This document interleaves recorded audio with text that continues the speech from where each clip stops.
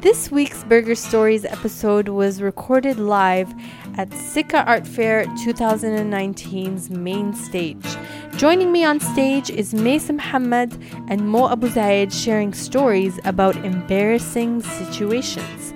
Also, you might or might not notice that Jamil wasn't on stage with us, and that's because he was busy with his spoken word workshop for his other initiative called The Poetry Hood. Check them out on YouTube and enjoy.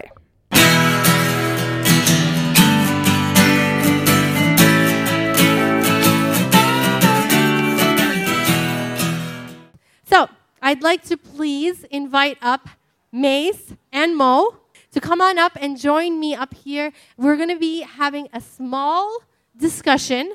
The theme of the discussion will be embarrassing stories. So please enjoy. Thank you. Thank you for starting the clap. Because sometimes people need a reminder, you know?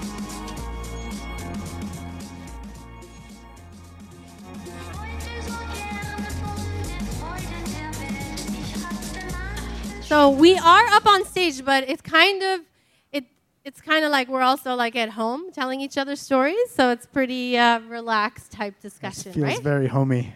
It's very homey up here. It definitely is. Big living room. All right. So I'll start with mine. I got one embarrassing story. It's so embarrassing that I'm embarrassed to say it. That's how embarrassing it is. Oh, that's when you know it's a good one. Okay. So this is when I was a teenager. I was obviously living in Dubai, and I was working. I don't know, those promotions jobs that everybody did when you're in high school. It was me and a few of my friends, and we were working a promotions job at the Trade Center. You get paid by the hour, that kind of deal. And our boss, the guy who was managing the promotions girls, I guess, he was, very handsome. He was quite the looker, okay? So obviously me and my friends, being like teenage girls, we'd sit around and giggle like, hee, there he comes, or there he goes, that kind of thing. Oh, God. This is like at a Jitex or something like that? Yeah, it's one of those. It's one of those, like a trade show or exhibition that's happening in Dubai. We hand out flyers or something like that. That's the extent of the experience you need for this job, hand out flyers. So one of the days, my friends were off and I was on. So the boss like walks over to me. I call him the boss, but he's like a young guy. He's in his like early 20s, And then he goes, "Oh, have you had your break yet?" And I'm like, no, I have not had my break. And then he goes, "Okay, well, let's go. Like, there's the coffee shop, the one next to the exhibition hall, that one coffee shop there." He's like, "Okay, come, we can get some coffee or something." And I'm like, okay. This is how it starts. And you're very, very excited or intimidated because he's a cute boss. Yeah, I mean, I'm young, I'm impressionable, I'm excited that the boss wants to have coffee, okay? So we go over, and then we sit down at the table, and then he goes, "So what do you want to drink?" Obviously, being like 16, the coolest thing I could come up with was strawberry milkshake. Strawberry milkshake, wink, please. wink. I was like, no, I obviously didn't drink coffee, or my mom did not let me drink coffee. So adult of you, strawberry So adult milkshake. of me, yeah, at the coffee shop. I don't even know if they had strawberry milkshakes there. It was like a Costa or something. So I'm like, a strawberry milkshake, please. And then he goes to get the order and the strawberry milkshake. And then while he's there, I'm like, oh my God, my friends are going to die when they hear that I'm having a strawberry milkshake with the boss. So then I bust out my phone, and then I'm composing my message. Guess who's having a strawberry milkshake with the boss? Full stop. Next line. On him, of course. Wait. This is the message that you're sending your friends? Yeah. I'm sending my friends some, bragging rights. Like, I'm having strawberry milkshake with the boss. Check it out. Okay, so guess who's having a strawberry milkshake with the boss? And I obviously added on him, of course, to make it sound like it was a date or something, On him, of course. Send. And then I send, and then it goes sent to my boss. Oh, It goes straight to him. And I am looking at my phone, like literally looking at my phone like this. I put my phone down and I'm staring right at him, and his phone goes beep beep beep beep, and he takes it out and he looks, and I could have just. I know people say, I could have just died on the spot, but literally, I was like, please, somebody murder me right now. I cannot exist anymore.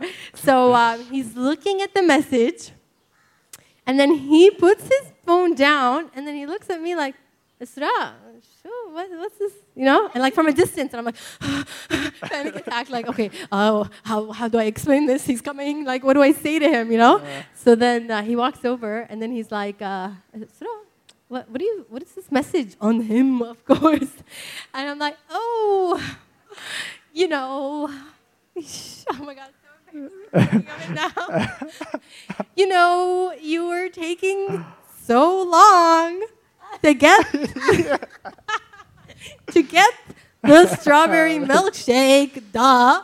So I wanted to remind you, come on, hurry up. Oh, you're so embarrassing. Kill me. And now I've shared it with an audience. So. Okay. Oh. That's like the saying in Arabic, يا أرض انشق وبالعيني, which in Exactly. English translation means, this universe, please.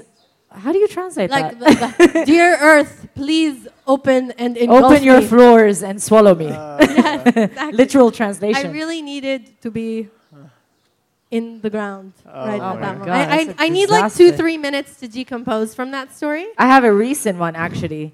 I'm always in Media City. And that's like my hub. That's where I work, cafes, I meet people. And one day, there's this, songs when they make a big hit, like Despacito and all of that. And, you kind of get stuck with it. And Yeah. for 6 months, Despacito was out. I had no idea what the name of the singer was. I just knew Despacito. Nobody does, though, right? Who sings it? I have no idea. I forgot, but it's like Fuzo, Flanzulo, whatever. It's some Latin dude, but he's good.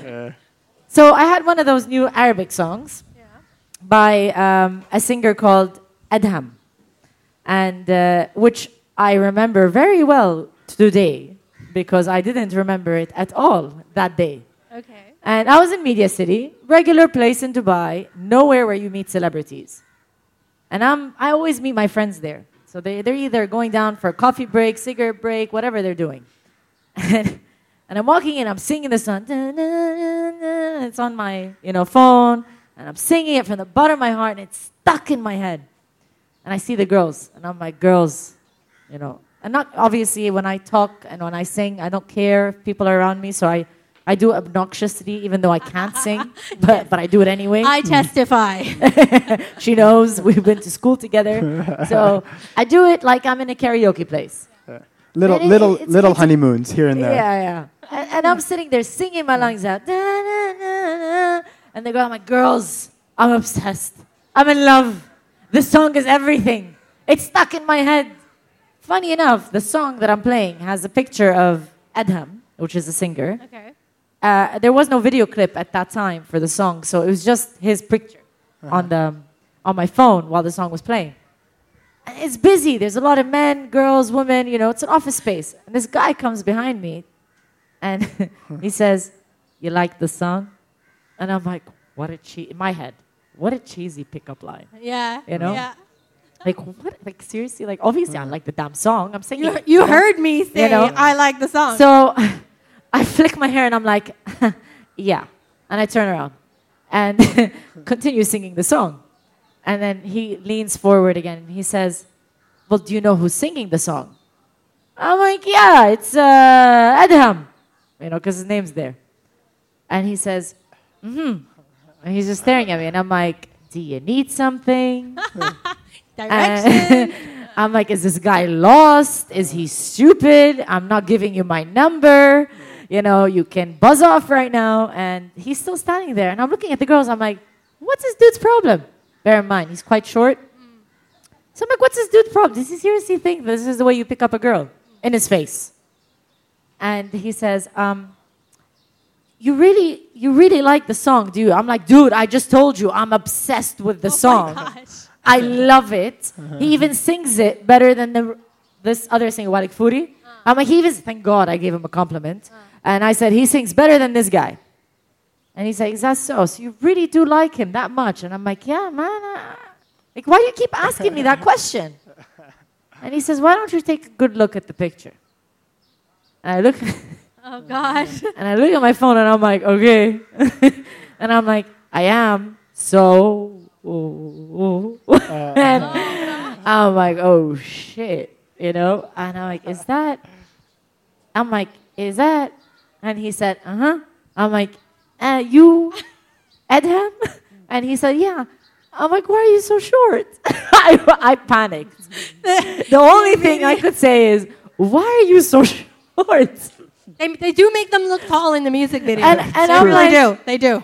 I'm like, at that moment, I'm like, how could I in any way tell him I want a selfie?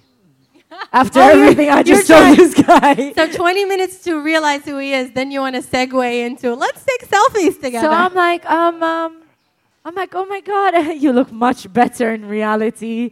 I'm so sorry. He says, yeah, I can see how obsessed you are with the song and not the artist. And I said, no, you did great, but what on earth are you doing in Media City? And he says, well, my recording studio is there. Yeah. I'm like, where exactly? Stalker. He said, He's like, right up there. I'm like, so I really like your song, by the way. And that's when tables have turned, and he started looking at me, and he's like, uh-huh. Like, if you think you're going to get my number, you've lost your mind. Yeah, what goes around comes around. Yo, man, that moment. Karma, that's immediate. Karma's horrible. At that moment, I'm like, if anybody asks me, do you like this song? I'm going to look 10 times before I say yes. Yeah, just really know who's singing the song, like the Despacito guy. Despacito We guy. should figure out who that is. We just should. in case. Just in case he walks by.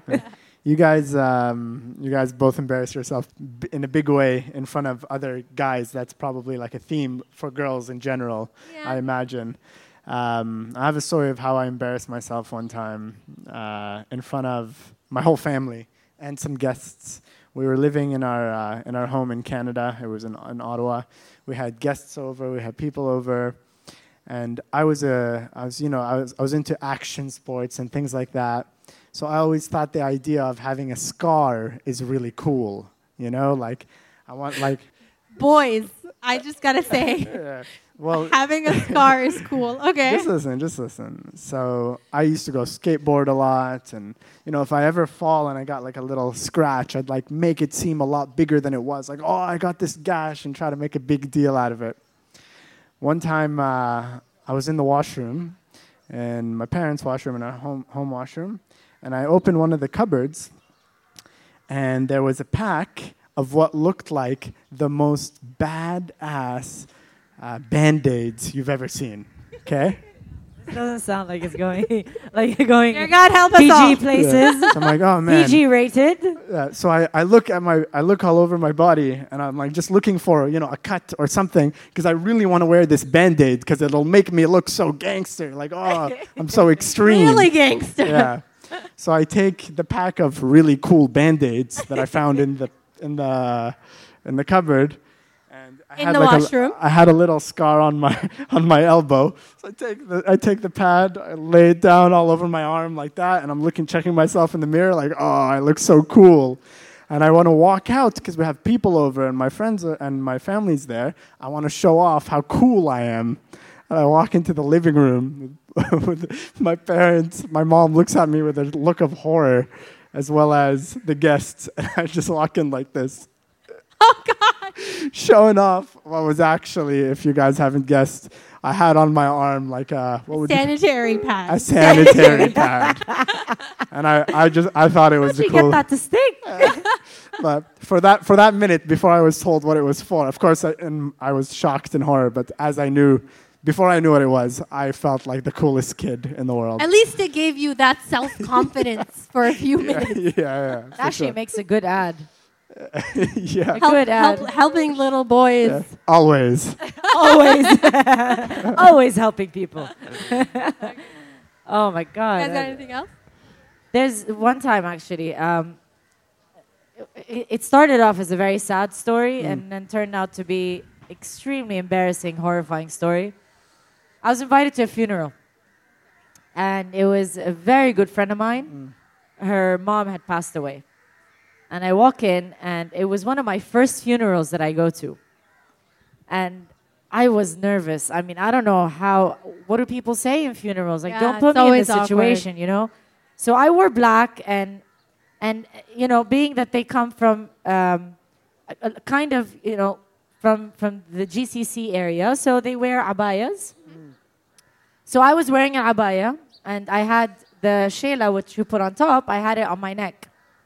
And I get to the door, and they're all crying, and they have the shela on top, and their heads are down, and they're pouring in tears. And I see people lining up in a queue, and they're shaking hands, and they're saying in Arabic, may her soul rest in peace, you know, and all of this. And obviously, I have to say it in Arabic. Yeah. So my turn has come, and it's horrible. And I get to the girl, and I don't know why I panicked.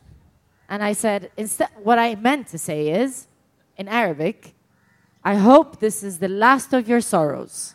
What is it in Arabic, though? Inshallah, akhir al-ahzan. Akhir al-ahzan, yes. It's the last of your sorrows. Yeah. And instead, with all certainty and confidence, I shook her hand, and I said, and I hope all your days are filled with sorrows. And I realized what I said. Wait, what is it in Arabic?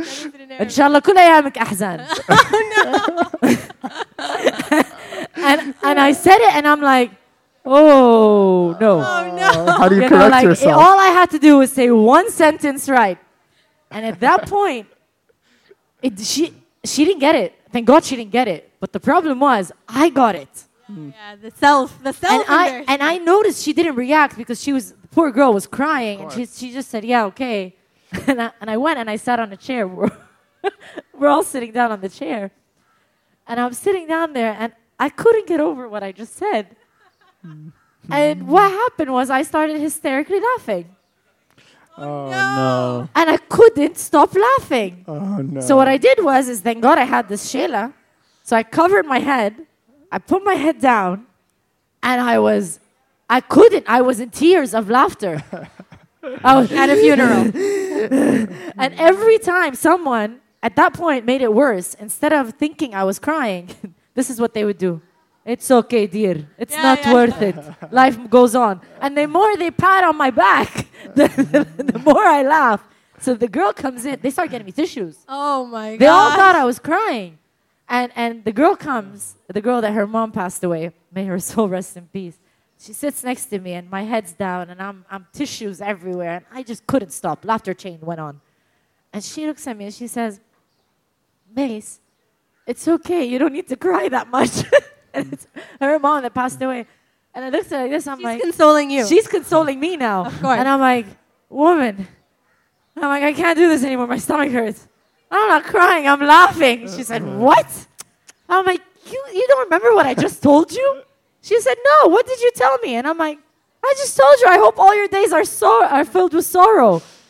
And she bursts into laughter. In the middle of the funeral. In the middle of the funeral. Now we have the two of us. The girl that her mom died, and me, and good friends. Sheilas are on top. Both of us are sitting like this, hysterically laughing. Everybody around thinks we're crying. And they're all passing by. It's okay. At some point, a girl decided to give us, those antidepressant pills or the calming pills. Yeah. I said, these girls need help. They need to calm down. Medical intervention. Intervention. And that's when I told them, I said, no, it's okay. We're fine. We'll catch our breath. But you know what? I learned a lesson at that day. As I don't know whether it's embarrassing or whether it's a good thing, but laughing on her mother's soul really brought joy to that girl. And her mom must have been such a joyful person. So I learned my lesson is that say it in your head before you say it out loud. Yeah, you gotta practice. You gotta practice. But to be honest, like going to funerals, no matter what, it's always like you're not sure what to say. Yeah. Always. For everybody. And sometimes the people that you're going to see, they just need somebody to have a normal conversation with them and like let them laugh and, not constantly dwell on the horrible thing that's just happened, Yeah. And when you're laughing in a place, when you need to laugh, when you are not allowed to laugh, it's always the hardest to contain. Yes. Like in a classroom when the teacher's like, no laughing. And then you're just like, oh, I'm going to burst out right now.